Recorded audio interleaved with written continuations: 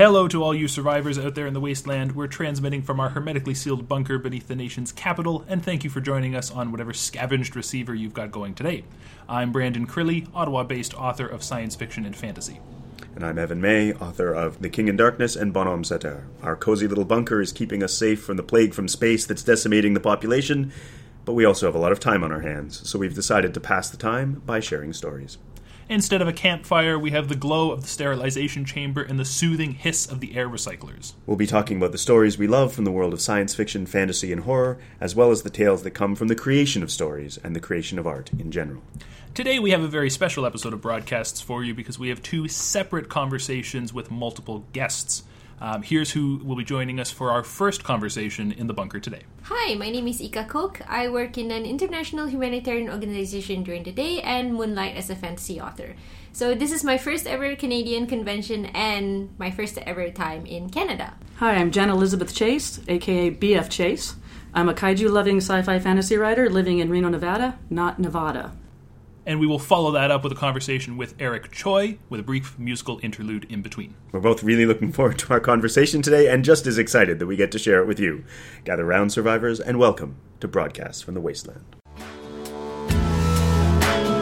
This is an ode to sun and trading beat around the island of Crete, Caribbean retreat. This is an ode to sunshine. This is an ode to sunshine.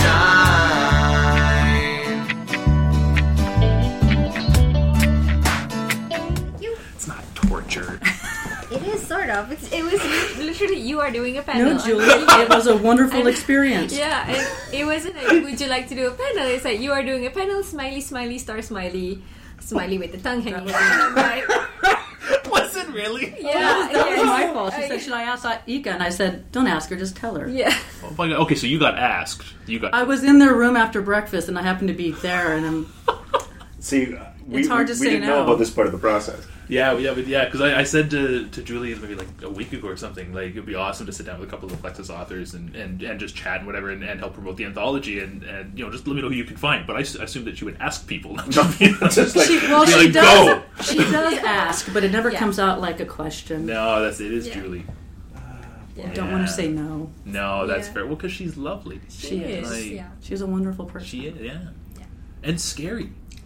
Yes. I've gotten used to that. I don't care anymore. Oh, that. Yeah. But I've known Julie and Janet and people from the news group for like 15, 16 years. Oh, okay. Because I'm from Malaysia, so I've never been to this part of the world and I've never met them in person. Oh, wow. So, yesterday, So she's meeting everybody for the first time. Yeah. Oh, no way. That's cool. Yeah, so yesterday I saw Julie and I had a brain freeze. I was like, literally, I couldn't talk to her and she was like being so nice and I went, Yeah. yeah. That sounds I'll right. tell you what happened when she met CJ Cherry the first time. No. She couldn't cross the room. She saw CJ and Really? she couldn't cross the room. So you're actually doing better than she That's did. doing okay. I almost had, and Evan can back me up on this, at CanCon we had Steve Erickson a couple of years ago. Oh, And we established this thing at CanCon where, for Blackgate Magazine, I'll interview one of the guests of honor, and Erickson happened to be the first one. And I think I almost had a panic attack. It was like Almost, yeah. It was like 15 minutes before I was supposed to go interview him, and I'm like, I don't know what I said, but in my head, I'm like, I don't know if I can do this. That's what you said. Is that what I said? Yeah. Okay. And Evan had to talk me down. And I'm like, and it ended up going decently, I think. It went great. It went great. But yeah, no. So I hear it's just that I still get that to this day whenever I'm meeting somebody like who I've been following on social media for years, or Yeah. yeah. So what's the Julie? We talked The about Trinata Network. The Trinata Network. Yeah. So I just made that up. that's not I an just actual made that up. thing. No. Oh man, I thought I was. You part can of make it a something. thing, but Can we make it a thing? Sure, make it a thing. I thought Make it a thing. Okay, I thought I was part of. Julie is something all into networking, so basically, yeah, there's really a Trinata network. There's a Trinata Network. It's gonna kill me. Yes. Can we have T-shirts? Let's just. Can We should. Can we decide a slogan, and then it'll be official, and she can't do anything about it because it's That's on a right. podcast.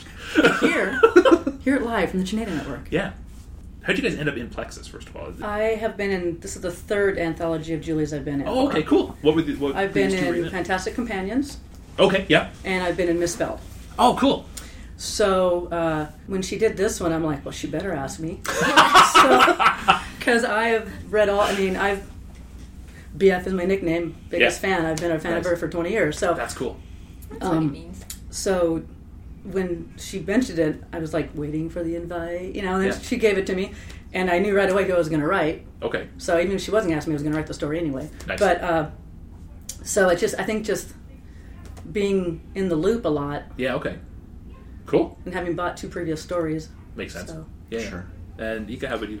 I actually also, this is my second anthology with Julie. So when I saw the announcement on Facebook, I was like, okay. Because science fiction is not my strongest suit. I'm a fantasy horror writer. Oh, okay. So, when she mentioned, and she sent me a message after that, FYI, if you haven't seen this, I think you can write a really good story on this. And I'm like, okay, I'll certainly try. So yeah, that's how I got into Plexus. Okay, sweet. Was it tough writing in a world of Julie's? Not at all. Not no? for me. I know. Well, them yeah, so 'cause well. being familiar with yeah. Like, were you worried about getting stuff wrong, or did you just kind of play it? I was. Nodding, Yeah, I was, because I wasn't familiar. Again, like, my favorite genre is always fantasy, and sci-fi was secondary. And I Right. only had read 1,000 at the time. 1,000 Okay. Words for a Stranger. Yeah. So I was afraid, because this is something that I do not want to mess up. I want to bring justice to the story, to bring justice to Plexus, and add something magical to it. Right, So yeah. it was a challenge. It was a lot of research and a lot of studying, and I should have just talked to you. Don't worry, everything will be fine. Yeah, trust me. Yeah. I won't steer you wrong. Yeah. Okay, cool. Tell us about what kind of stories did you write? I chose Ansel. He is a secondary, possibly tertiary, depending on how you look at him. Of all her characters, he is my favorite. How come? I glom onto secondaries more than Okay. primary. Why? Because I don't know why. He just, when I first read him, he just, in little teeny bits, he just struck me. Okay. He's this guy who hangs out with Guido. Yeah. Who the hell would hang out with Guido? So, and even Morgan goes away. So, Yeah. and so I wanted to give him a really nice backstory, because we don't know a lot about him. And so I did. Cool. Nice. Miko, what about your story? I wrote about the Tulis. Oh, yes, okay. So yeah, I have an affinity for furry thing. Okay. I That's loaded. Yeah, should we unpack that? Is that maybe the next 10 that minutes? because I rescue cats part time. Oh, no way. So yeah, on that same year, I rescued and rehomed 12 cats. Wow, And, okay. it was just everything happening at the same time, and I'm like, I would like a Thule story, and because they just struck me as interesting, furry humanoids, and I wondered. And they don't communicate vocally; they communicate with hand gestures. So I was like, okay, maybe I should explore that. And it was just a random whim of, let's see where that goes.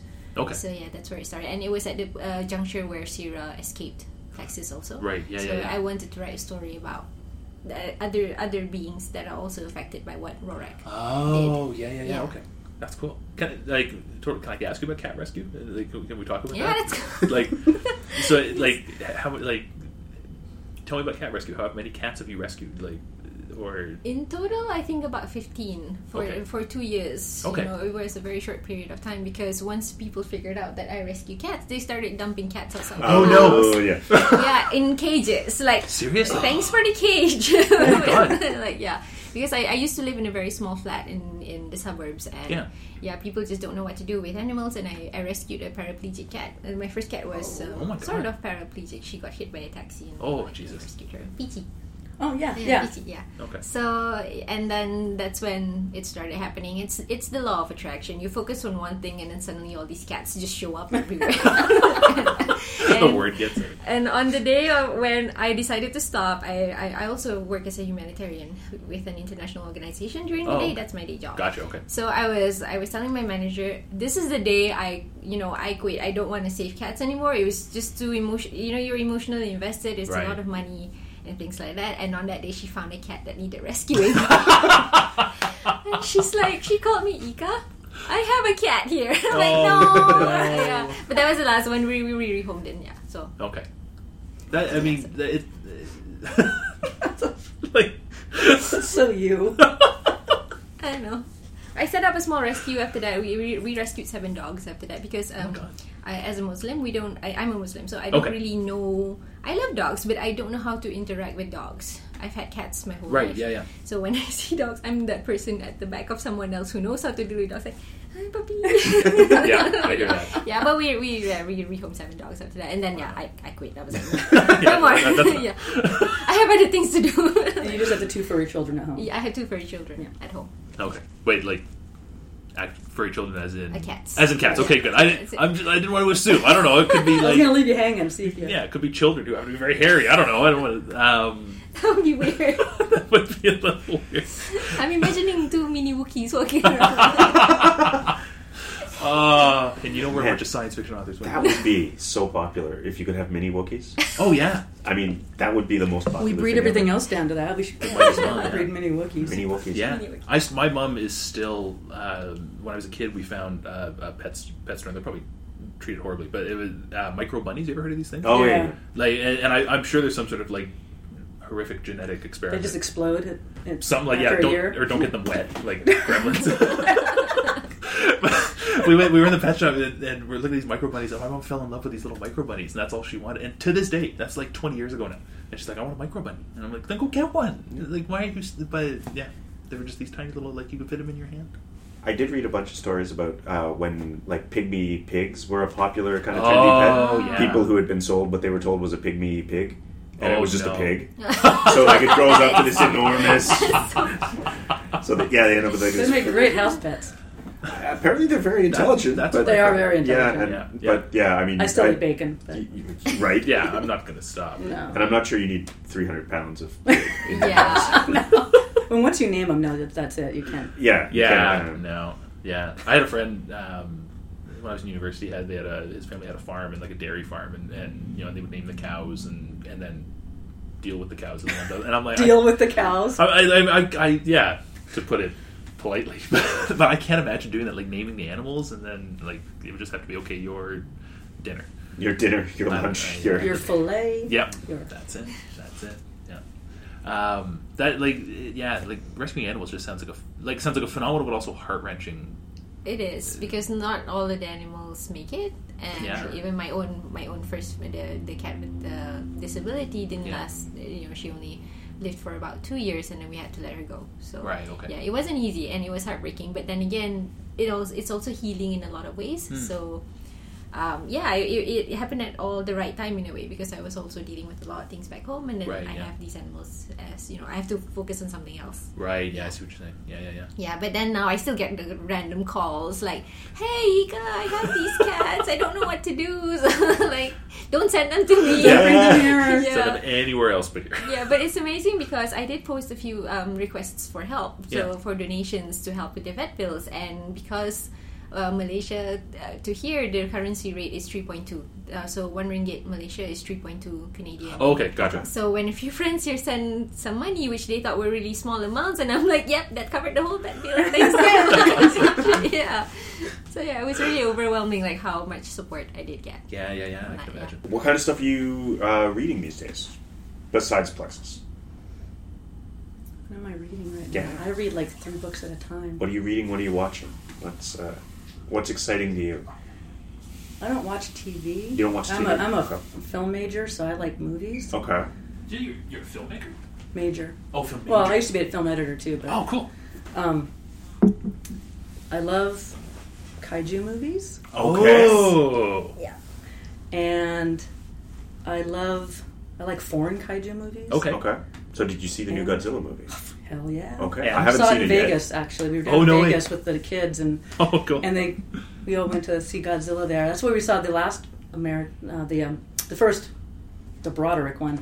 Right. And, The Broderick one. I have a gene where I can ignore the people in a kaiju movie and just watch the kaiju, so it doesn't bother me. Okay, good. I remember I enjoyed that movie as a kid. I don't know if I go back and watch it now, but what do you think of the most recent Godzilla? If you took out the people, it would have been Yeah. perfect. Okay. The acting was atrocious.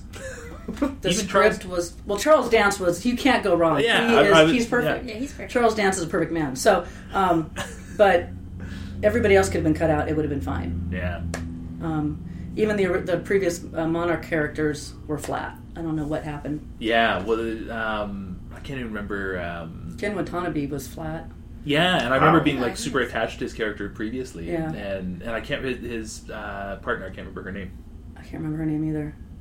It's the same actress who was in Shape of Water. Why can't I remember Yes. who that is? And, Anyway, but like with what I mean, I don't think it's a spoiler. Like when her character, gets offed. Yeah. Fantastic by the time way. people listen to this, no one's gonna. Yeah. When she gets killed, there was this moment of like, oh, and then I totally forgot that she had like. They didn't make an impression in this one. Yeah, which is a shame because But there was enough kaiju battle to make up for it. Yeah. So. Oh hell yeah! Ghidorah was Oh amazing. my god! I'm a Gojira fan, but Ghidorah was Oh yeah, amazing. like, So- yeah. I have you seen it yet? I have not seen Oh, it dude, you yet. gotta see it. I know this. Ignore all the people parts. Yeah, the I whole can do human that. connection. Except Charles Dance, Right. Yeah. because he's fantastic. And I was worried he was only going to be in it for like 5 minutes because it's Charles Dance. Why is Charles Dance doing a Godzilla movie? But he had a sizable. Because he's Mr. Yeah. Evil. He is Mr. Evil. He's yes. Mr. Evil. I feel like there's a fair number of people out there who, if you ask them, "Will you be in a Godzilla movie?" they would just be like, "Yes, please." Right? I mean, I would. He says yeah. no. Yeah, absolutely. I'll be in a Godzilla movie. Like, All right, more respect for Charles Dance now then. yeah. So kaiju, and then I Yeah. love Japanese film. Oh, okay, cool. Okay. Thank you. Kurosawa was my favorite. Okay. Oh, okay, Obviously, gotcha. but- Yeah, I'll admit I don't know very much about Japanese film, so I know a lot Rhapsodize. of it has been ripped off for Western films. Oh, really? Like, yeah, like they've stolen a lot of the plots of But Japanese. but if you get Sergio Leone, who does them, Okay. he does them very well. He westernizes Kurosawa's stories very well.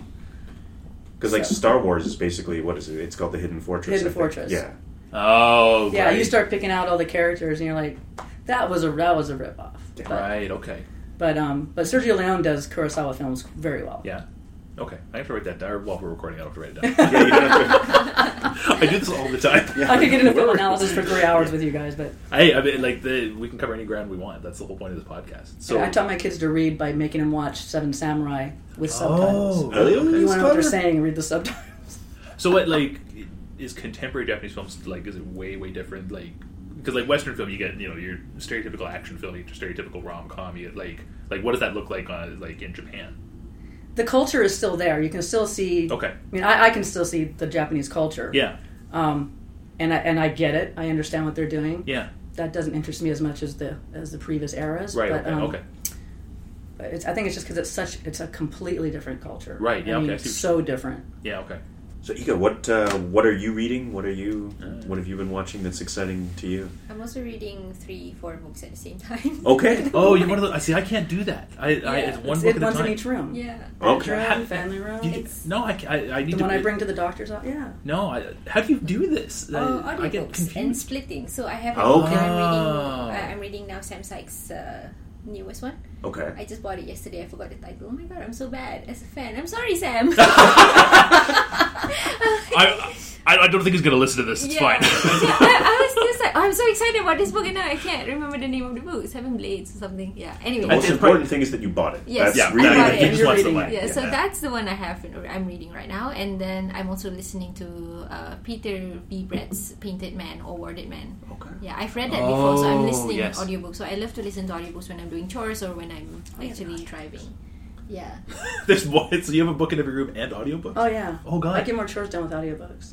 See, I I have not gotten into audiobooks No. yet. I'm listening to C.J. Cherry's Welsh Swan right now, Okay. like for the 4th time. And what am I reading right now? Well, you read my book in like a few days. Yeah, I'll have your book in a few days. I read Gossamer Mage. Oh, yes. Yeah, I did that I read it already. Yeah. It's awesome. I read that for Blackgate. It's phenomenal. It's awesome. Yeah. And Ice Massacre. I can't I cannot remember the author's name. I'm sorry. It's a mermaid, Oh, okay. contemporary mermaid story. Oh, cool. It's very interesting. Sweet. Yeah, I usually Just I'm kinda, a Yeah. rereader. I will reread a book over and over. I'm just starting to become a rereader. For the longest time, I could never reread a book, and I don't know why. I would get into it, and then because I already know how everything was going to end, I got bored and put it down. And then Yeah. I think the first book I ever reread was Dresden Files book of all things, and then slowly I'm starting to get back into it. I think I've reread Thousand Words for Stranger about 8-9 times. Oh, okay, nice. And I'm like, there's also Hi, Julie. like, She knows this already. yeah. I'm also reading on the ebook. I'm reading the Robin Hobb's Matchship trilogy. So Mm, the second book. Yeah. So yeah. So many formats. Yeah, it's different So many formats depending on formats, what yeah. I'm doing and where I am. So yeah. Yeah, no, that makes sense. I've got But the shows, I don't really watch TV or Okay. movie because I'm busy. Sure, that's fair. Sure. But I got into Critical Role. Oh, Yeah. I'm such a Excellent. critter. I'm such a critter. That's awesome. Yeah, I started watching the first episode because friends of mine were saying that, we lost our dungeon master. So they were like, Oh. hey, you write stories, you're pretty good at that. Why don't you become our dungeon master? And I'm like, oh yeah, that's like... That's how it starts. Yeah, that's it. And then I was like trying to research on how to be a good DM, and I saw Critical Role. I watched one episode, and now I'm on episode 89 of the first campaign. Oh, yeah.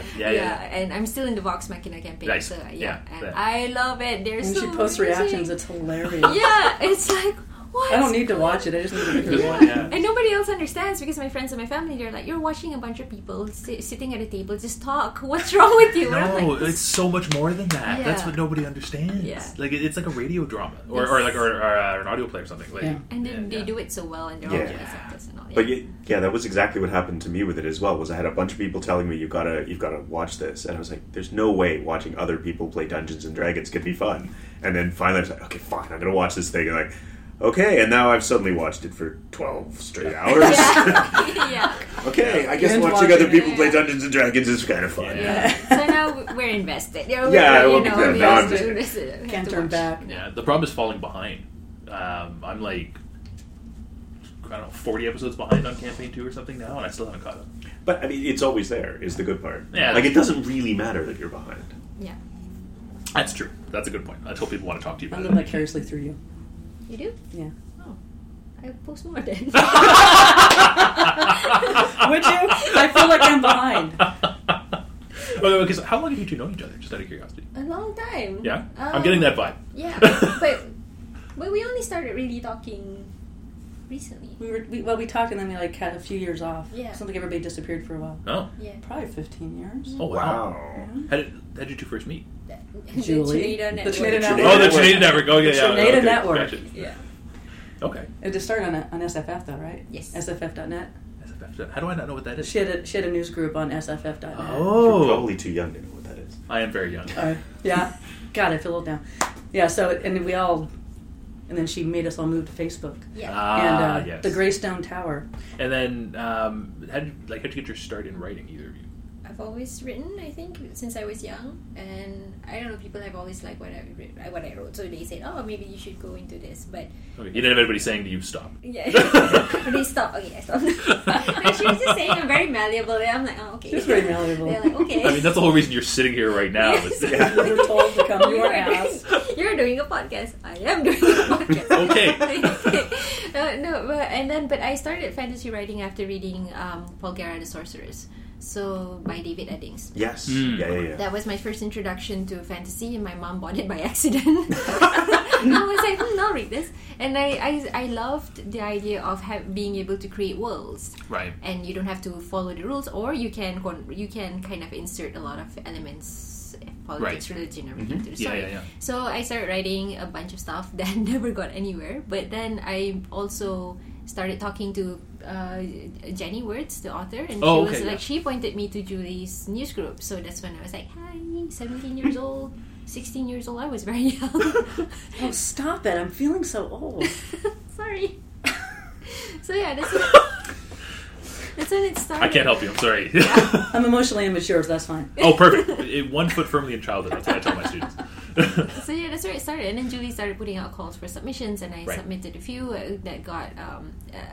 I got through the first pass for her first ones. I can't remember what it was. Polaris. Oh, Polaris, yeah. Oh, okay. Oh, right, So yeah, but it was encouraging. She was very encouraging, and Yeah. she was like, try She again is next that. time. Yeah. So and then Aegis of Wonder, I published there, and then Plexus, yeah. Cool. So, yeah. Cool. How'd you get your start? BF, Janet, would you prefer me to... Oh, either one. Either, okay. How'd you Everybody get- on News Group knows me as BF. Okay, I'll say BF then. But it's out now. Yeah, how'd you get your start? Well, I was a film major. Right, So yeah, writing anyway, and then Yeah.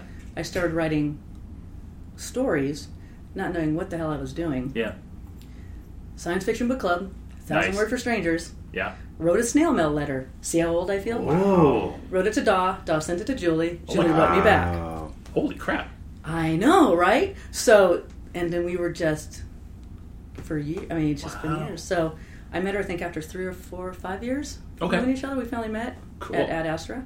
Okay. And she used to have a little writing contest on her news group. You just flash fiction, Yeah, yeah. and it was really fun. It was like there's no rules, and there's no pressure. Yeah. And then she asked me to submit. I'm like, are you kidding me? She goes, yes. Okay. Submit. Yes, I'm kidding. I'll actually finish the story. And then I got the acceptance letter. I went, some expletive, and... You're allowed to curse on this podcast. Are you? Yeah, Oh, yeah. yeah. Oh, yeah. We have just an explicit warning on it. We Just do have a- the parental I'm advisory. pretty Mostly sure, because of me. I'm pretty sure I went, oh, fuck, and waved it in front of my husband, and asked him to read it to make sure I wasn't screwing up. And, and it's addictive. Yeah. Especially when she tells you keep writing, Yeah. and she keeps Yeah. inviting you back for more, Yeah. and it's very addictive, and it's a really good release. Oh, yeah, absolutely. So Do you use it almost as like a form of therapy? I think a lot of writers do that. But when I started, I didn't. I think I do now. oh, okay, I interesting. look back at what I'm writing, I'm like, yeah, that says something. Interesting. I'm not going to explain it, but that's Okay. So I think I do now, Okay. You ever? and I think I write better now. Maybe therapy's better. Maybe. All right, Ike, I saw you nodding along a bit. Yeah, actually, I wrote my most recent novel that I wrote last year. I wrote it within 8 months. Okay. It was also a period of my mom had just passed. Oh, I see. So it was therapy. It was my playtime and something I went to. But when I wrote it, I'm the type of writer who writes and can't remember what she writes. So Oh, interesting. I write a chapter and I never know where I'm going. So I kind of have a vague idea of where the plot is going, but It worked. Yeah. Yeah. And then when I reread some of the chapters, I was like, oh, okay. I wrote this, okay. And it was a reflection of how I was feeling and some scenes. Oh, I got to were go back stuck and read it now. Yes, please. I'll go back and read it. It's not- It's in my room. Yeah, no, Oh, nice. because now she's reading my second book, chapter by chapter. Oh, I cool. get it piecemeal. Oh, So it's gotcha. like, where's Torture. chapter 8? I'm writing it. Yeah, she said if she wasn't here at the podcast, she'd be writing. So I'm really letting you guys have her. She could be writing for me. Okay, I appreciate that. Yeah. That's, Did you say the first novel just came out or is about to come out? Oh no, it's just something I've not published. Oh, yet. okay, Yeah, okay. yeah, I'm just I misheard that earlier. I'm shopping it around at the moment, but yeah, let's Okay. let's see. Yeah. Gotcha. Okay, cool. Yeah. Do you want to can you talk about? Do you want to talk about it a little bit? What it's about, or do you want to keep it? No, not really. I mean, like, You don't have to. I'm just curious. Generalize. it's about family. okay. Okay. And that it's a works, yeah. weird. How do I start? I don't know. It's so weird.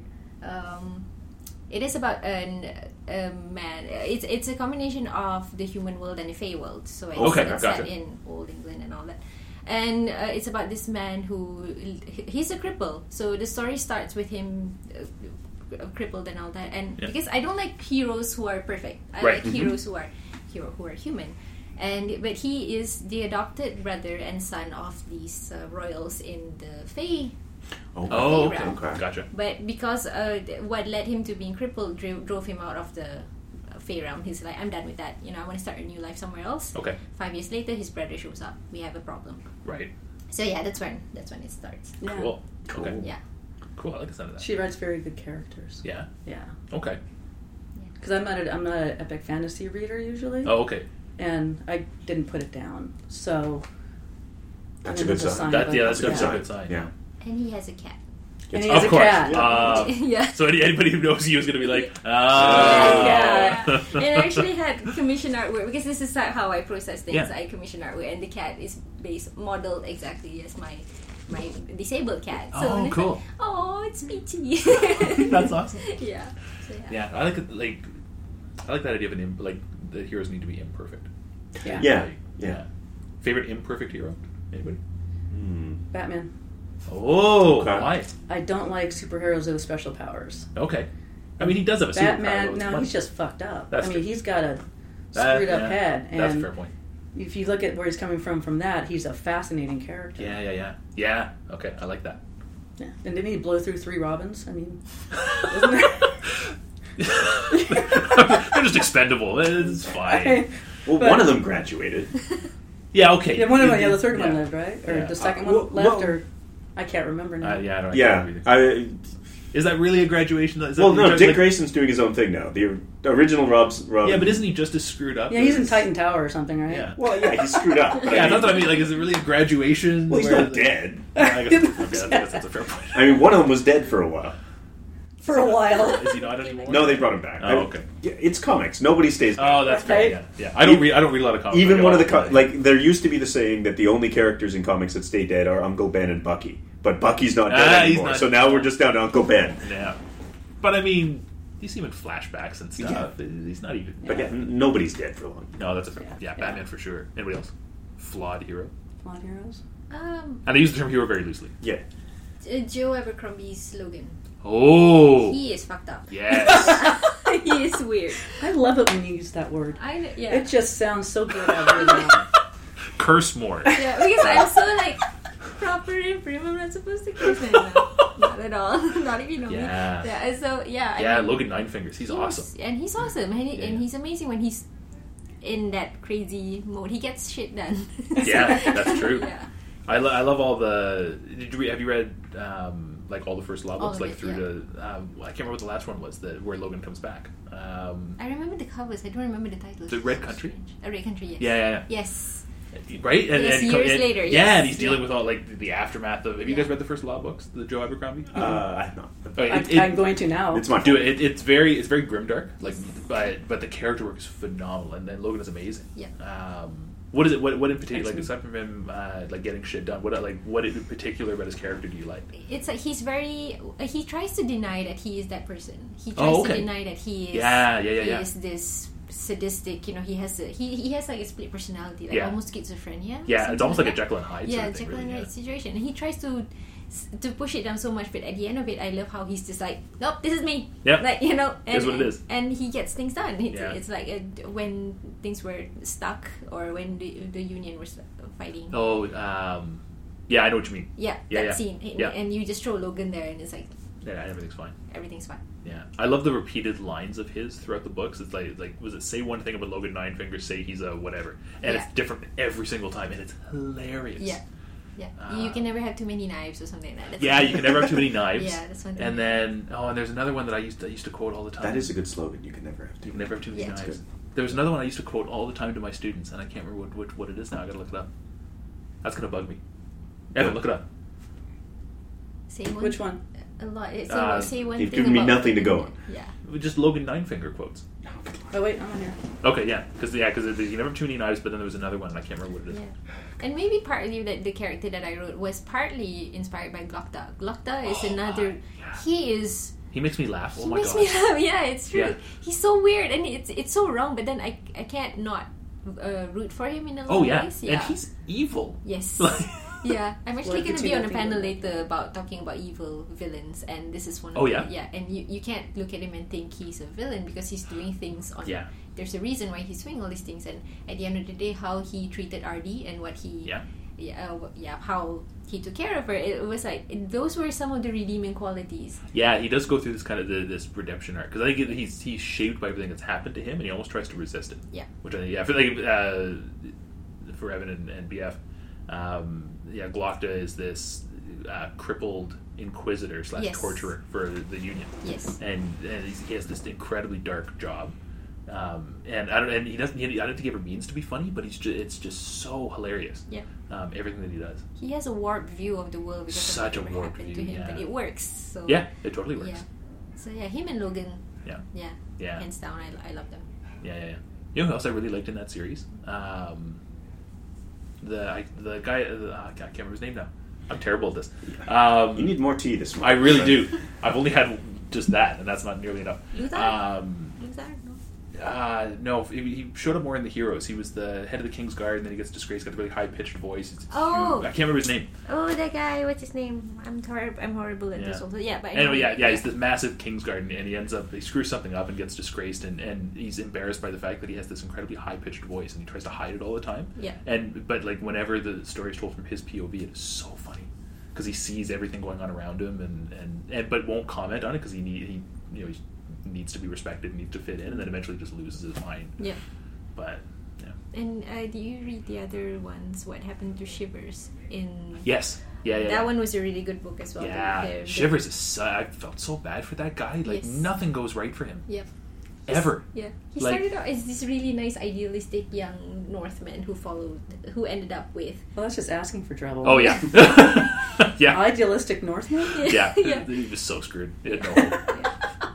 Yeah, and he ends up like Losing his eye. and just getting beat on and losing all hope whatsoever, getting abandoned by everybody, and becomes like just an enforcer for somebody else. And Yeah. like, By the end, it almost doesn't seem like the same guy. Yeah.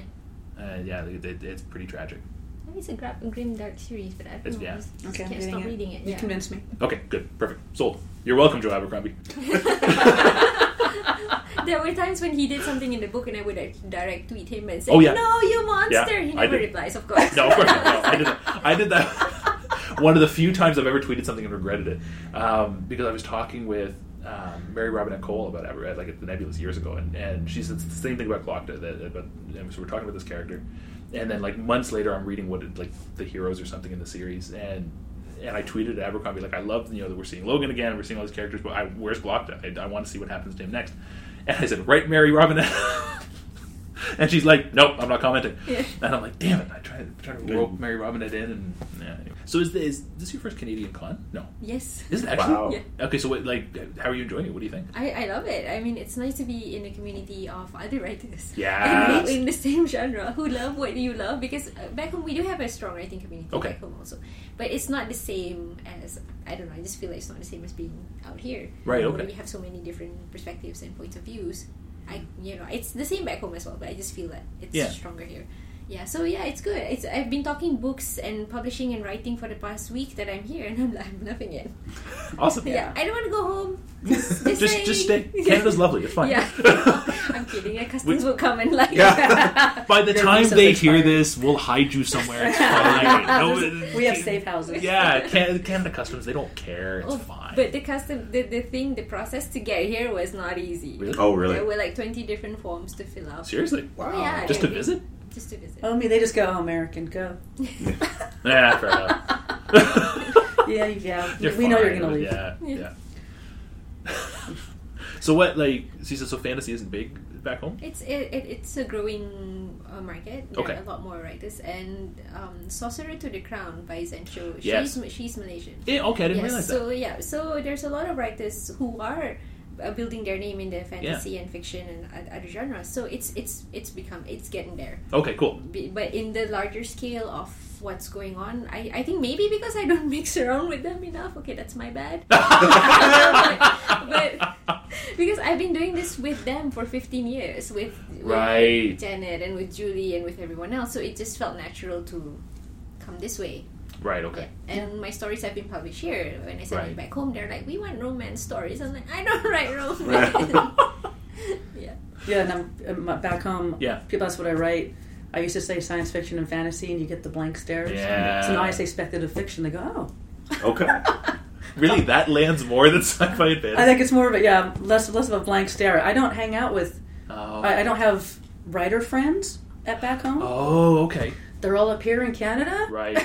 Yeah. or in Seattle, or in Malaysia. Iga's like, and me. Don't forget about me. and France, and I mean, everywhere but home. Right, And so, okay. Do you find that non-writers really just don't get it? No Yeah. disrespect to non-writers. well, I don't think anybody I know really reads the genre I write Right, or what yeah. I read. Oh, yeah. My that's daughter it. does, but other than that, I don't hang out with Yeah. other. And their first response is always, "Oh, is this another Harry Potter book? Are you going to be like J.K. Rowling?" It's Oh. always that. Yeah. And it's Or you explain to them what it is, and they're like, "Okay, Yeah. It's like, oh, that's nice. yeah." So Yeah. it's I come up here, I totally geek out because I'm with Yeah. all my friends who write and read what I read, and Yeah. I can say an author, and they know who I'm talking about, Right. Yeah. and Yeah. it's I always it's struggle very with refreshing. absolutely. Yeah, I hear that. I always struggle with I'm a high school teacher by day, and I'll talk books with people at work, and everybody's talking about. And no disrespect to the greats, because I'm being recorded. But everybody's talking about Lord of the Flies and 1984 and To Kill a Mockingbird and whatever. And then they ask me, "Oh, well, what are you reading?" And I list off all these sci-fi and fantasy authors that we all know because we're in the world, but. Right. No, unless you're reading nothing but sci-fi and fantasy, nobody knows these people, and they just look at me like I'm crazy. Yeah, But I was reading an article about this last week, I think, Okay, where someone was asking the question, like, is there actually anything in those like quote unquote classics that you couldn't cover with newer fiction? Like, is there a reason why we are still using like 30, 40, 50-year-old books beyond sheer laziness? no laziness. I That think. We've always taught these books. Yeah. These have always been in the curriculum. Yeah. Like, is there actually any, like, granted they're good books. Yeah. But is there anything that is so good about them that we couldn't You're an replace them with English something teacher. new? I can give you and I can only speak I can only really speak for Ottawa because every school board is a little bit different, and I know Toronto does way better than we do in terms of introducing new books. Issue number one is budget. Sure. Because books are freaking expensive. Yeah. And like we've got something like 12 sections of grade 9 at my school. Sure. And so you would need 12 class sets, or at least half that of like class sets of new books, and we have no money. And so that's the issue number one. And then the issue number two is laziness. There's a bunch of people who, colleagues of mine will say, and they'll never listen to this, who will say, I've been teaching whatever, and Shakespeare they always come back to, but and no disrespect to Shakespeare, but I've been teaching whatever play the same way for the past 10 years. It's what I know. Yeah. I don't want to have to learn how to teach a new book. And I'm like, why not? Because I make that same argument that you can, To Kill a Mockingbird is an amazing book, but it's not accessible for kids these days. Yeah. You can talk about the issues that are in To Kill a Mockingbird in a much more relevant way, I think, with a newer book. And it doesn't have to be literature either. Well, I mean, whatever literature is. Well, like contemporary lit, or like you could talk about like Marrow Thieves is big. A lot of teachers are talking about that now, just because it happens to be on a lot of like Scotia Bank and like best of CBC lists, sort of lists. But other than that, it's all contemporary lit. But it's budget and laziness is really what it comes back to. Although To Kill a Mockingbird is being pulled, I just found out we're no longer allowed to teach it. I forget why. There was some sort of parents were getting pissed off about To Kill a Mockingbird, and so it's been we taken off the shelf. homeschooled, so anything about okay. the school district, I'm like, really? It's bonkers sometimes. Yeah. But I find I mostly teach history and social studies, and then I have a creative writing course, and I don't teach any other English, and I'm happy with that. But So, in history and social studies, we're innovating all the time. The science department is innovating all the time. The English department is the only one that I think doesn't innovate at all, which makes no sense to me whatsoever. No, there's so many books that you could replace. Yeah. I mean, it's just... Yeah. the first anthology I was in with Julie, Fantastic Companions, was written for high school literature class. Yeah. For anthropomorphizing characters. Oh, okay. And that was intended for that. And I thought that was really interesting. Yeah, that's a really good idea. So... Yeah. Well, we don't do that down in the States. Maybe they do. I don't know. We homeschool. Yeah. Maybe, I don't know. I don't hear I don't hear much about. I don't know many people who are American high school teachers. Or the only person I know teaches at a private school. I can't. How she describes it. It's a private school for gifted kids, and she teaches 3 courses a year on science fiction. And it sounds like a dream job, but.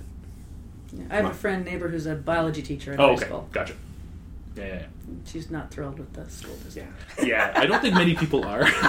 My impression is in the States it's extremely variable. Yes. It depends very much what state you're in, and Yes. if you're in a private school, you probably get it's to a do totally different cool things like ballgame. teach. Yeah, and there's charter schools. Yeah. And Right, which I still don't even understand what a charter school is. charter school is like homeschooling, but you still got to do what the school district wants you to do, which I don't. Okay.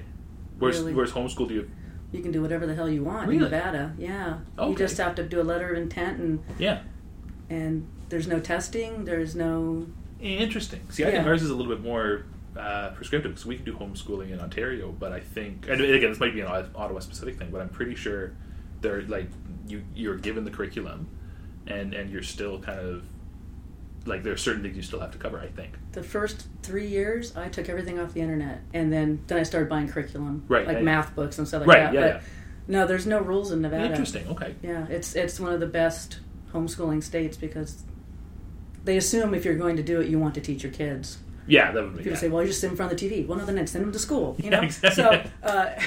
so Yeah, no kidding. Okay, cool. yeah. So from first grade on, my kids were, and they did read Shakespeare. Nice. Yeah, and again, I don't want to knock Shakespeare at all. No, well, they weren't fond of it. I'm just No, saying. I mean, I didn't get into Shakespeare really until second year of university. I hated it in high school. My son Well, ripped Romeo and Juliet. It was a yeah. beautiful report. Nice. Romeo and Juliet is I don't know why we teach that in high school. It's an awful Yeah. play. It's not an awful play. It is so an awful play. It Fuck is- you, Evan. No, it is not an awful play. People misunderstand the play pretty thoroughly. Oh. It is not supposed to be a lovely romance. No, It's not supposed to be a lovely It's romance. not. It is. No, it's a tragedy. Yes.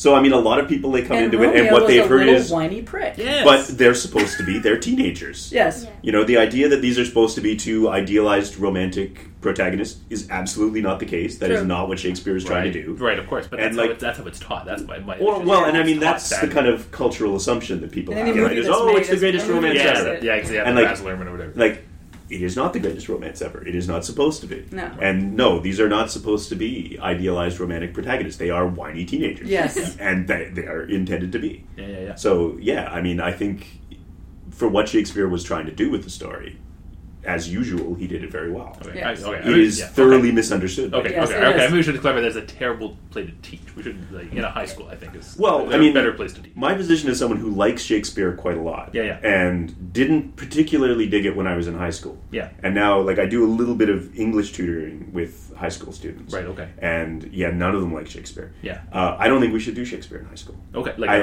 all. No. Okay. No. Because most of them, it's too hard.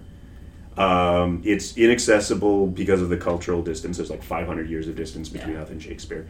All we're doing by forcing them to do it every year in high school is making people not like Shakespeare. Mm-hmm. And give them that experience of Shakespeare's awful and I hate it. You know what you want to get them to like Shakespeare?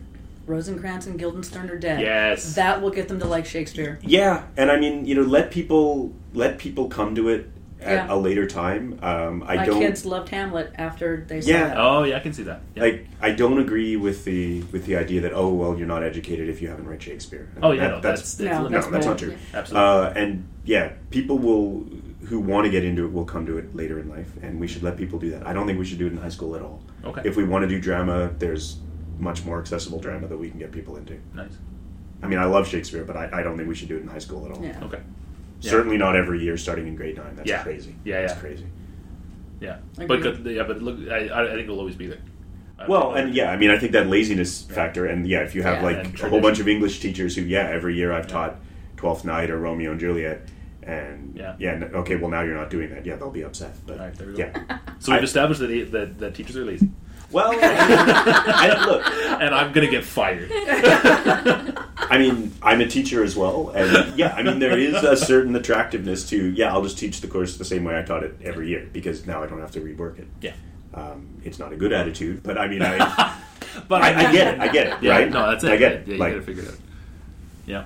I feel like we just rambled for a bit of a. yeah, we did, but We that's went on all a little right. bit of a rant Say about again. about.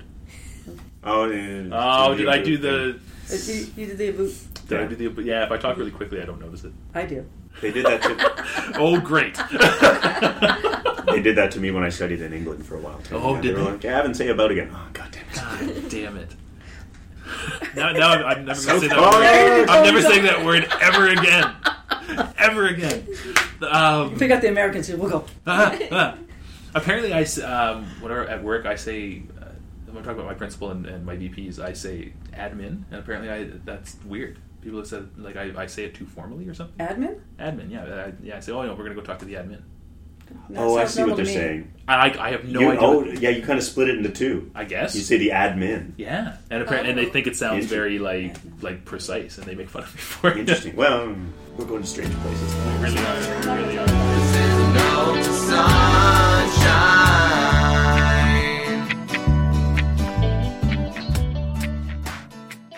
Hi, my name is Eric Choi. I'm a Toronto-based science fiction writer and editor. It is my day job.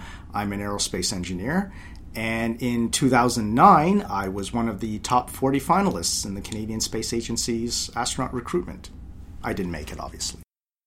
You know, from Toronto, from all over the place, and just kind of sit down and chat. Have you been to Ad Astra before? Oh yeah, I was here. Yeah. I was here 2 years ago. This is my first Ad Astra. Okay. Yeah. Okay. Yeah. When were you at GOH here? Oh, it's been a few years. Okay. Yeah. It's been a while. Yeah. I'm not Julie, so... I still find like Who among us is? I still find it hard to believe. Like I remember when were you guest of honor for us? Was it 2016 or 2017? Yeah, it's probably 2016. It's Okay. been a few years as well. And I can still remember whether your amazement at being guest of honor. And I'm like, dude, you're awesome. Like, Well, no, I mean it is truly an honor, right? And Yeah. it's not like a regular thing that there's anyway, I am still kind of flabbergasted by the whole thing, and I'm very grateful for the whole thing. So, whatever I can do to help and earn my keep, I'm happy to do it. The one thing that it dawned on me that I don't actually know about you is how you got into writing. Like, how did you start? It is quite fortuitous that you would ask that question, because this is actually I am that old. It's the 25th anniversary of me getting started with this. Wow. Seriously? It is. And it all started with the Dell Magazine's award, the Dell Magazine's contest. Oh. And in fact, they had me down in Florida back in March for the 25th anniversary. Oh, no. So I was the very first recipient of what was then called the Asimov Award, now the Dell Magazine's Award. Wow. Bestowed upon a presumably deserving undergraduate student writing in speculative fiction, so science fiction, horror, fantasy, what have you. And as shocked as I am that anybody wants me as a guest of honor for anything, you can imagine my shock 25 years ago as a spanking young undergrad that somebody thought my writing was good enough to bestow this award upon me. So I am forever grateful to the late Gardner Dozois, Rick Wilbur, and Sheila Williams for kicking off my writing career. Wow. And indeed, in the last 25 years, kicking off a number of notable careers, including, I must say, a fair number of Canadians. So as part of my remarks down in Florida, I did a little tally of breakdown of women versus men and Americans versus non-Americans. Fortunately, I don't have this off the top of my head right now. But I made a semi-serious, if there's such a thing, a semi-serious joke that Rich Larson alone accounted for something like 8% of the runners-up and winners. That sounds about right. So it's like, Rich Larson. I think you need to get him on. We actually did. We forgot to mention. Oh, you did? Excellent. We had Rich on. Yeah, Rich with Kate, and I think we spent half the episode teasing about how many stories he's had published and how friggin' ridiculous that is. Yeah, it's across all. It's an astonishing number. Yeah, and across he's such a diverse writer. He'll go from hard SF to borderline horror. It's just remarkable. Yeah, It was funny, just reading his stuff. I don't know a lot, but I thought I knew something about this community. It's who is this person? And judging from the outstanding quality and quantity of this work, this person must have been around forever. Right? Why have I never heard of this person? Oh my goodness, this person is some really young person from he's younger than me, Alberta, and he's churning his stuff out. He's just truly amazing. I don't even know what to say about Rich. He's lovely but also intimidating. Just because of how much of it he did. And I've said this to him, he's an incredibly intimidating force and so incredibly quiet. And he's had an interesting life. I think he's lived all over the place in the world. Was he born in Belize or something like that? Something like that. I can't remember off the top of my head. We're going to get it wrong, and he's going to write in. So there's going to be this pitchfork-yielding mob of Rich Larson fans and pissed off Ontario Conservatives who are going to come to my door. Basically. Hey, that'll be better than the 8 listeners we had last season. So, or what did we say? 8? We were at 8 by the end of the season, yeah. So, do you remember what that first story was that won you that award? Absolutely. The story was called Dedication. Okay. And the premise was a Mars mission that goes wrong. Okay. And how they get themselves out of that situation. So it's interesting because that story was also picked up a few years later in Japanese translation. Really? Yeah. Oddly enough. So my one officially translated work was that one. Oh, cool. And in Japanese. And that doesn't count my other 2 unofficially translated works, which was years ago, I think when Jeff Landis was on the SIFWA, is it GriefCon or one of the, basically sussing out sort of online scams. And it's like, hey, Eric, do you realize that your story Dedication has been translated into Spanish? And it's like, there it was. And it's like, wow, I know this isn't supposed to happen, but this is actually kind of flattering in a way, But my stuff is good enough to be stolen. It was like, my stuff is actually kind of good enough to be like stolen, and actually somebody made the effort to translate this. This was like this was a few years ago. So it was like just on the cusp of Google Translate. So I think it was just before Google Translate. So the remarkable thing is, some poor soul actually went to the effort of translating my story, presumably okay, because to my discredit, I don't speak Spanish, but I'm presuming it was right. I would hope. So a Mars mission that goes wrong. Yeah. In Spanish. Okay. Which is as remarkable as the time I was in Thailand. Now, in Thailand, they have these intercity buses, which are a really cheap way to get from one place to another. Right. Okay. And what are great about these buses is, unlike like your Greyhound or Megabus or whatever, they actually serve like snacks and drinks. Oh, cool. And they show movies like on a plane. So they had these screens where they showed movies, right? Yeah. And the movie they chose to show was the dubious Harrison Ford classic Air Force One. Okay. So don't you dare say dubious. Actually, I should not use that. Is true. That is true. That the Harrison Ford is not dubious in anything. It's actually like the 25th anniversary of The Fugitive or something, which is one of the great action thinking man's action films of all time. But I get to that is that there was the delightful pleasure of watching Harrison Ford and Gary Oldman speaking Thai. While they were like duking it out on Air Force One. So this is one of the remarkable dubious stories of my life to watch Air Force One on a bus in Thailand and watching Harrison Ford speaking Thai. Were you able to follow the story at all? Well, I vaguely know the story. I couldn't follow the dialogue anymore because I learned a Thai word. Oh yeah, which is kokun krap, which I think means thank you. Because there was a scene where Gary Oldman, being his Gary Oldman terrorist self, threatens to kill with a thick fake Russian accent, very fake, threatening to kill people unless they came and refueled the plane or something like that. And then when they finally acquiesce to doing it, he says, "Thank you very much." So then I remember that one line. He goes, "Kokun krap" on the radio. Goes, kokun krap. This is a useful word for the rest of my travels in Thailand. Yeah. Oh man! So you're going to Worldcon? I am. Cool. Very much looking forward to that. Nice. And at the risk of perhaps revealing a bit of a prejudice on my part, I do it. Okay. Yeah. No holds barred. No holds barred. I very much look forward to the Worldcons outside of North America. Okay. Now, I love all Worldcons. I've been to an LA Worldcon. I've been to the Montreal Worldcon. Back in the day, there was a Winnipeg Worldcon. But I find the ones outside of North America are truly world cons. Right. So, as an example, the previous Worldcon, which was Helsinki in 2017, there were panels put on by Romanian fandom, and there was panels put on by Colombian fandom and German fandom.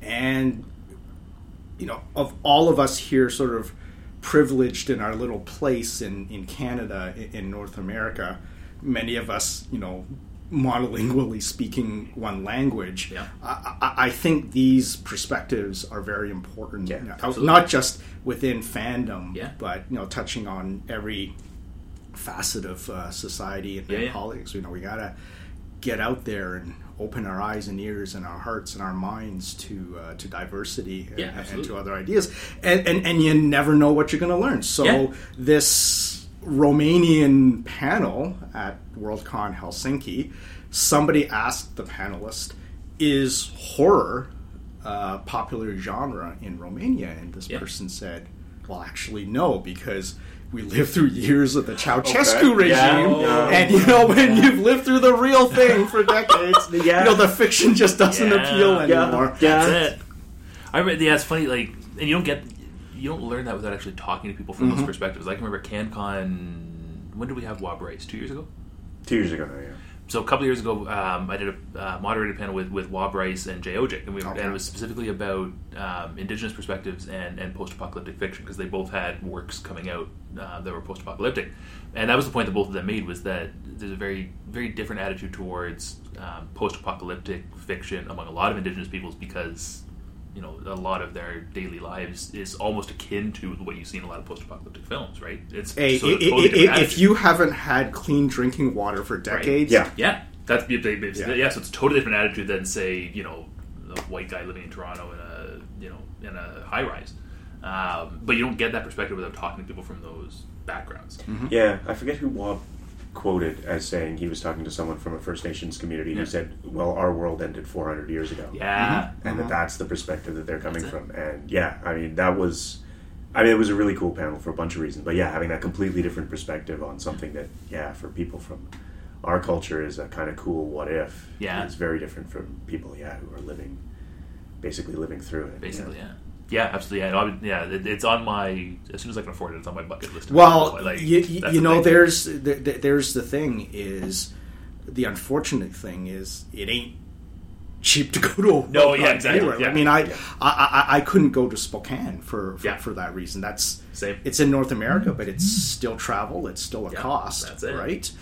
And that's exacerbated when you're in places like Dublin or Yeah. Helsinki Yeah. or.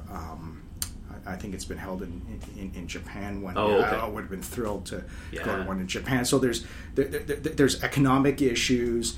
There are environmental and sustainability issues. If Absolutely, you look yeah. from the standpoint of what the overall, not just economic but environmental costs Yeah. of traveling Yeah. back and forth. So if we're in a speculative fiction podcast here, Yeah. in maybe 50 and 100 years' time, we can, if not teleport, then maybe VR and other remote communications have gotten to the point where it is almost, to quote one of the titles of one of my old stories, just like being there. Right. And I think that's going to be, it's going to be remarkable. Do you think we're anywhere close to that? You said between 50 and 100 years. How close do you think we are to something like even just VR, being able to be more present in a space through telecommunications? Well, I'm not a physicist, so I'm really not qualified Okay, fair enough. to talk about that. But from a speculative standpoint, my partner and I were separated for almost 2.5 years, and this Right. was Yeah, this was that's when when I you were was in Ottawa. living. I was working in Ottawa, Yeah, yeah. but still living in Toronto, Yeah. and just the very simple act of being able to engage a loved one through Skype and Kakao Talk, Yes. and the way I see my parents interacting with my nieces and nephews in Vancouver through FaceTime. Yeah. Yes. These are things that were not available even 30 years ago. And I remember yeah. this because we've been binge watching Stranger Things. It's like, oh yeah, Yeah. boy, I remember that. Nice. There were whole episodes of the original Magnum PI where they're running around the island because Yeah. this would have been solved with a cell phone Yeah. in about 30 seconds. Basically, yeah. So, as I think it was a Yogi Berra said this, is prediction is very hard. Yeah. Especially when you're talking about the future. Yeah, no kidding. Who knows? But I think we're going to see some very interesting technological changes in the next 50, 100 so. years. Not all of it great, I think, but I am also an optimist. I think, on balance, it's going to be good. Yeah. Cool. So you're another optimist. Because this is part of the episode we recorded yesterday. Guilty as charged, despite everything that's going on in the world right now. Okay, I good. try to think that, was it Martin Luther King Jr. who said this? That if I were to use the scientific terminology, you have sort of the short-term variations that go this is kind of like the difference between weather and climate, if we want to get into that, right? But the secular trend, as Martin Luther King Jr. said, that over the vast stretch of time that society bends towards justice and it bends towards right. I certainly hope that is the case. I want to believe that that's the case, because otherwise, what's the point? And I find a lot of speculative fiction writers are, which surprises me because I would think we would be really depressed. But there's a place for both. I Yeah. think in speculative fiction is somebody's got to put up the warning signs Yeah. that say slap, slap, slap. Like, young person, the way things are going is it's going to be this. But I think we equally and perhaps even more need the optimistic visions as well. Not as prediction. It's not as prediction. Okay. It is as aspirational. Okay. Oh, That- interesting. Okay. This is the future that we could have, but we have to work for it. Okay. Yeah. I like that. Our excited neighbors to the south have recently restated an ambition to be on Mars in the near future. Oh, yeah. Is that do you think that should that be a priority we're focusing on now? It's actually the moon, if you're referring to the gentleman that we're referring to. Yeah, I thought he said So the moon, the- and then the U.S. flag will be on Mars. Well, I think. people have been talking about that for decades, Yeah. but the immediate thing du jour was that a member of the current U.S. political leadership in the White House said that they wanted American boots on the moon by 2024, which is an interesting statement because speaking as an engineer, if somebody were to show me that as a spec, then you would actually take that quite literally and put boots on the moon, like as in a pair of boots on the moon, and it's like we are done because you have not defined this problem correctly. Everybody at NASA Right? is like, What does is he actually mean? like pair of boots. We Yeah, can we do can that. do Let's just do get a that. pair of boots from Done. like Walmart. Yeah, we can do that. Although next they'd week. have to be careful. They're not that's actually made in China or something. Yeah, right. The administration will probably fix that in some way. Yeah, as it's got to well, be American right? made boots. It's interesting, and at the risk of some very shameless self-promotion. Do it. Oh no, do it. Okay. Why else would you be here? Yeah. So for those of us in Ontario, might be familiar with a program on TVO called The Agenda. Yes. And on the episode of The Agenda, which will be made available on the 22nd of July, will be myself, Robert J. Sawyer, and Kim Stanley Robinson Oh, I didn't know talking that. about the cultural impact of the 50th anniversary of the last time the Americans did this, which was the Apollo 11 landing Apollo 11 landing in 1969. And this very topic came up, that this new push by the current administration in the White House for a return to the moon, or boots on the moon, by 2024.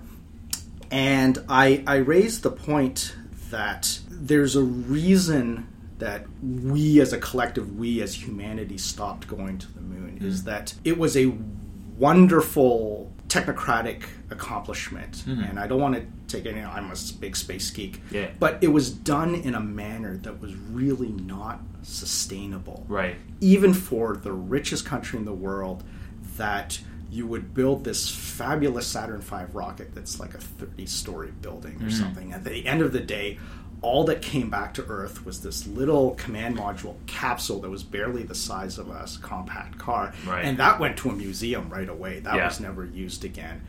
You cannot sustain that. But that's what you get when you're out in the mentality of a race, that you are rushing towards an arbitrary, politically mandated deadline rather than thinking about how do we make this sustainable and inclusive in the long term. And by the way, I think those things go hand in hand. Yeah. If we were really serious, and you can tell I'm passionate about this space stuff, that for humanity to go out into that frontier, you can't just say it's for all of humankind. You really actually have to go beyond the words. Right. And it's got to be for everybody. So all different countries, all different backgrounds, government, the private sector, academia, everybody's got to be involved in some way. And I'm not convinced that setting an arbitrary deadline of 2024 and then going for that is the way for sustainability. Are we just going to get a repeat of what happened the last time, where there was a surge of activity, you put a flag there, put a few footprints up there. You walked around, got some samples. It was all great. They played and golf. Then one guy played golf. I don't think he was supposed to, but he was Alan Shepard. He could do whatever the heck he wanted. People back home are like, what are you Yeah, doing? what are you doing? Like, whatever. Yeah, he never flew again. There was probably, I don't know if these things are connected at all. But, If someone wants to research that and get back to us. No, that's a really good point. That, to my mind, you can't rush science. You can't put a time limit on science and exploration. You need to just let it happen and do it smart. Well, it's funny you mentioned science, because if you go back in history 50 years to the original Apollo program, Yeah. I mean, the genesis of that was not scientific Yeah, curiosity it was all Cold War at all, and politics. science was not on their minds at all. And Yeah. and in fact, the only scientist who went to the moon, Harrison Schmitt, the geologist, went on the very last mission. He was literally the last person. Well, I guess unfortunately, they were all guys at the time, but he was the last person to go. Yeah. So they we're not doing this anymore. Better stick a scientist in there just because, right? And but science, innovation, education, inclusion, all of these things. If we're serious about going back to the moon and going on, I hope out further into the solar system, and in the centuries to come, that we become a spacefaring, starfaring civilization, it cannot be this flags and footprints glory thing of any one country or one group of people. It's got to be including everybody for everybody. Right. What do you think would be the best way to go about that? Do you think it should be something UN-led, or should it be totally divested of anything political and be just, say, a separate entity that is like a private entity or a scientific entity or a university entity? Who do you think should be at the core of getting that organized, if not a specific country? I agree with you. Yeah. Well, actually, the International Space Station is probably a pretty good example of that. So it's not the United Nations. It's a series of intergovernmental agreements between ourselves and the United States and Europe and Japan, and then Russia was brought on later. And in the world of scientific collaborations, that's quite common. If you look at things like the Square Kilometre Array or CERN, these are international collaborations that, as with many successful things, start at the grassroots level. It's a bunch of people, kind of like this, of different scientific backgrounds from different countries and different institutions, say, hey, it'd be a really good idea if we had this radio telescope that was, some of it was in Australia and some of it was in Africa, and then we could sort of tie it all together.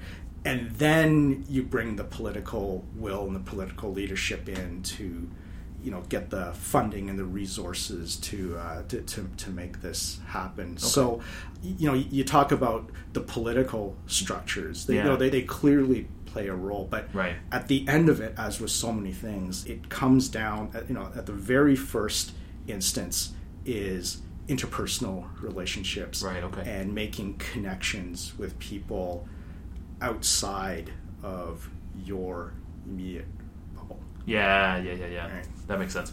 So is a figure like Richard Branson helpful in this, like with Virgin Galactic, or is that a distraction from the kind of...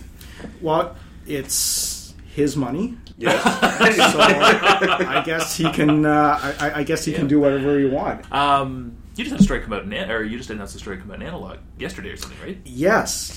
This is going to be my 4th appearance in Analog. Cool. 4+1, because there's going to be a fact article attached to it. So the story is called The Greatest Day, and a little bit unusual for Analog, and Trevor Chakri actually said this. Yeah.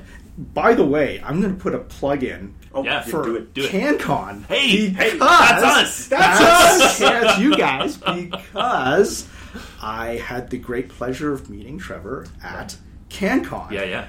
And suddenly, and through all my quarter century of writing, never sold to Analog as well. Oh, okay. And then suddenly, I meet Trevor. That's it. Ad can gone, and then cha-ching.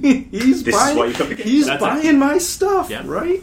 So this is my fourth. This will be my fourth appearance in Analog, That's and cool. the story is a little bit unusual for Analog because it's actually an alternate history, Yeah, which is yeah. not something that they normally pick up. But it is an alternate history about the Space Shuttle Columbia accident. Right. Okay. And so it's a speculation of what might have been done to try to save the crew. Oh, interesting. And then my companion article to that is basically explaining the engineering and science behind my story as to what really would have been feasible. And there's some spoilers where I basically shoot myself down and say, well, actually, I'm not sure this would have really worked. But for dramatic purposes Yeah, for the story, well, there you go. That's cool. Sorry, go ahead. Well, I was going to put in another plug as well, is that the genesis of that story is actually a longer piece. It was adapted from a novelette that I've written for Andrea Lobel and Mark Shaneblum's okay. upcoming anthology, Other Covenants, which is Right. the Jewish alternate history anthology. So that story was very much focused on Ilan Ramon, the Israeli astronaut who was killed on the Columbia. Right. And the Analog story is really the nuts and bolts, the engineering aspects Okay. of what could have been done to save them if they'd okay. known that there was a Cool. problem. Are they So interconnected, the two forward. stories at all? Or no? There is some interconnection, but they're very much standalone. Okay, like they're not meant to exist in the same universe. They're or- completely different. Okay. So, but you know what? It's all alternate history. Yeah, that's- it's all speculative fiction. yeah. That's a It's, really good point. it's like I got to thinking about Arnold Schwarzenegger, strangely enough, and Oh, okay. one of my favorite films is just Commando. It's like That's funny. Most people they should say Terminator. well, When they're talking so, about you know, it's Schwarzenegger, interesting because they made reference to Terminator. Yeah. Like I think there's one scene where Elle is watching TV and there's like she's flipping channels and there was, I'm pretty sure there was like, Yeah, I think you're right. Yeah. I'll be back. Yeah. Type of thing. But in Commando, they make reference to a fictional country called Valverde. So Okay. that's where they were allegedly going. He was trying to assassinate somebody in Valverde. Yeah, and so yeah. he kidnapped his daughter and all that stuff. And then somebody made the point the script was co-written by a guy named Steven D'Souza, who Oh, okay. also written things like Predator and that. And Yeah. so apparently in the script it's implied that Predator takes place in the country of Valverde. Oh, shit. So it's like, this is all like a shared Oh my universe God. of like, cheesy Arnold films, touching on this fictional country of Valverde, right? Can you imagine? Let's just tie all of Schwarzenegger's cheesy movies together. They're all the same thing. Wow. Yeah. Well, and I mean, you can connect in the Alien movies as well, Right, Because because they've that- established that they've they're the established that alien. there's a link, So right. there you go. There's probably some massive chart, like the one that has all of the TV shows that connect to St. Elsewhere. Is that the one That where exists? Yeah. Oh my goodness. Yeah, because like they've established a whole bunch of different shows that crossed over with each other and are therefore all taking place in the universe of St. Elsewhere. Oh my goodness. Which in like the last episode they established was all in the mind of this of Yeah. this child staring into a snow globe, and it's huge. This chart, it's like dozens of Yeah. TV shows. Yeah, so basically Okay. our entire world is... Yeah, basically. Yeah. So there was somebody making a connection between the Orville and Seinfeld, because Really? there's an man. episode of the Orville where they're watching the Junior Mint episode of Seinfeld. Seinfeld, okay. And apparently Seinfeld references Star Trek in one of their episodes. So does that imply that Oh. Star Trek also exists as a fictional show within the Orville universe? Presumably it does. I would yes. imagine. Yeah. That's craziness. So then, yeah, because then I haven't seen the Orville, so I'm speaking of this from Great trailers show, and by the whatnot. way. I've heard it's amazing. I've heard I It's, should watch that it- instead of Discovery. Let me put it this way: is I couldn't get past the first episode of Discovery, but Yeah. then Oh, wow. I've been told that it gets better. Maybe I'll give it another chance. But the Orville is interesting to me because it is, to me, it is next gen Star Trek with fart jokes. That's what it is. I can dig that. And yet there's a heart and soul to that show that speaks to the old school Star Trek Roddenberry optimism that I was talking about earlier. Yeah. Right.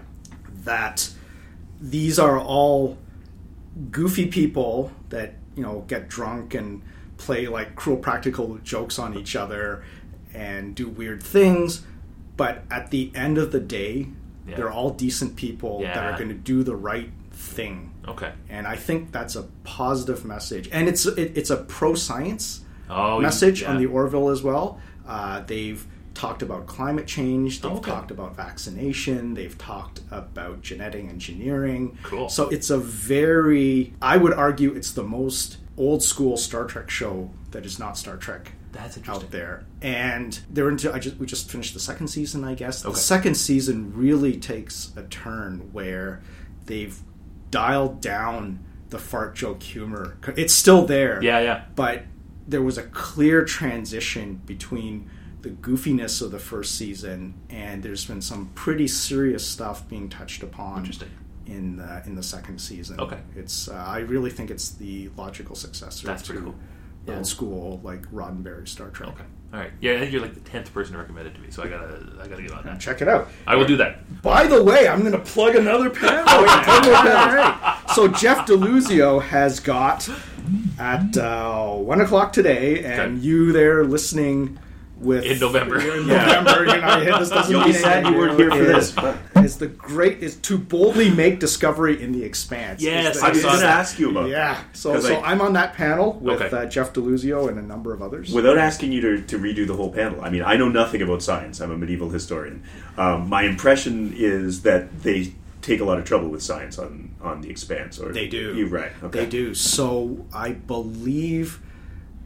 I'm probably not using the terms correctly because I'm not familiar with the TV industry, but I think either the showrunner or one of the showrunners, one of the principals at The Expanse is a person named Naren Shankar, who was the science advisor for Next Gen Star Trek and is himself a physicist. Oh, okay. And the cursory things that I've seen on the show is they try to, for dramatic purposes, you really cannot get it all rigorous. But of course. I do see that they try, like, you know, the trajectory that the ships fly are, you know, pretty close to what you would expect.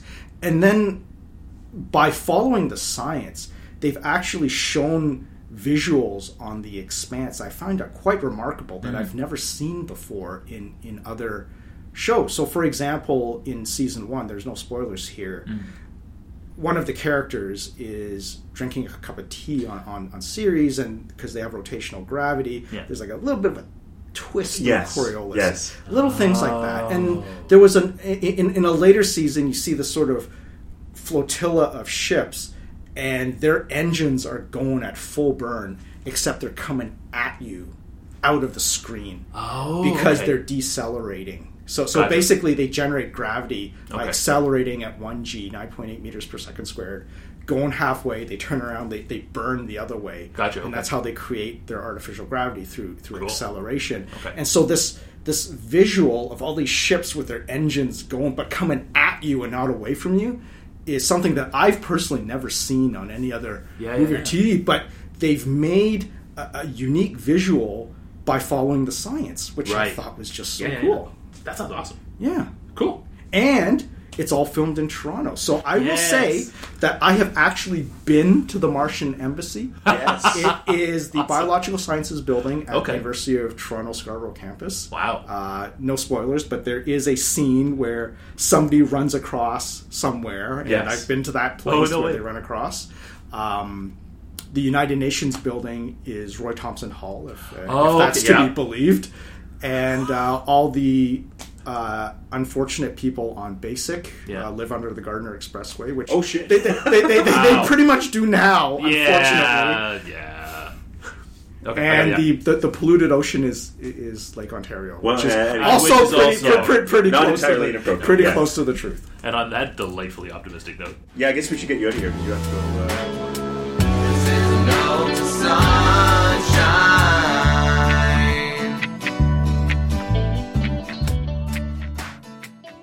Well, I see from our scanners that the viral count is down to acceptable levels. We had a wonderful time talking with our fellow survivors today, so thank you to Ika, Janet, and Eric Choi for joining us down here in our underground safe haven. And thank you to fellow survivor Chris Kesner for providing our intro and outro music. And thank you as well to all you survivors out there for joining us for our conversation today. Stay safe, wash your hands, you filthy animals, and we'll look forward to reaching you again with our next broadcast from the Wasteland.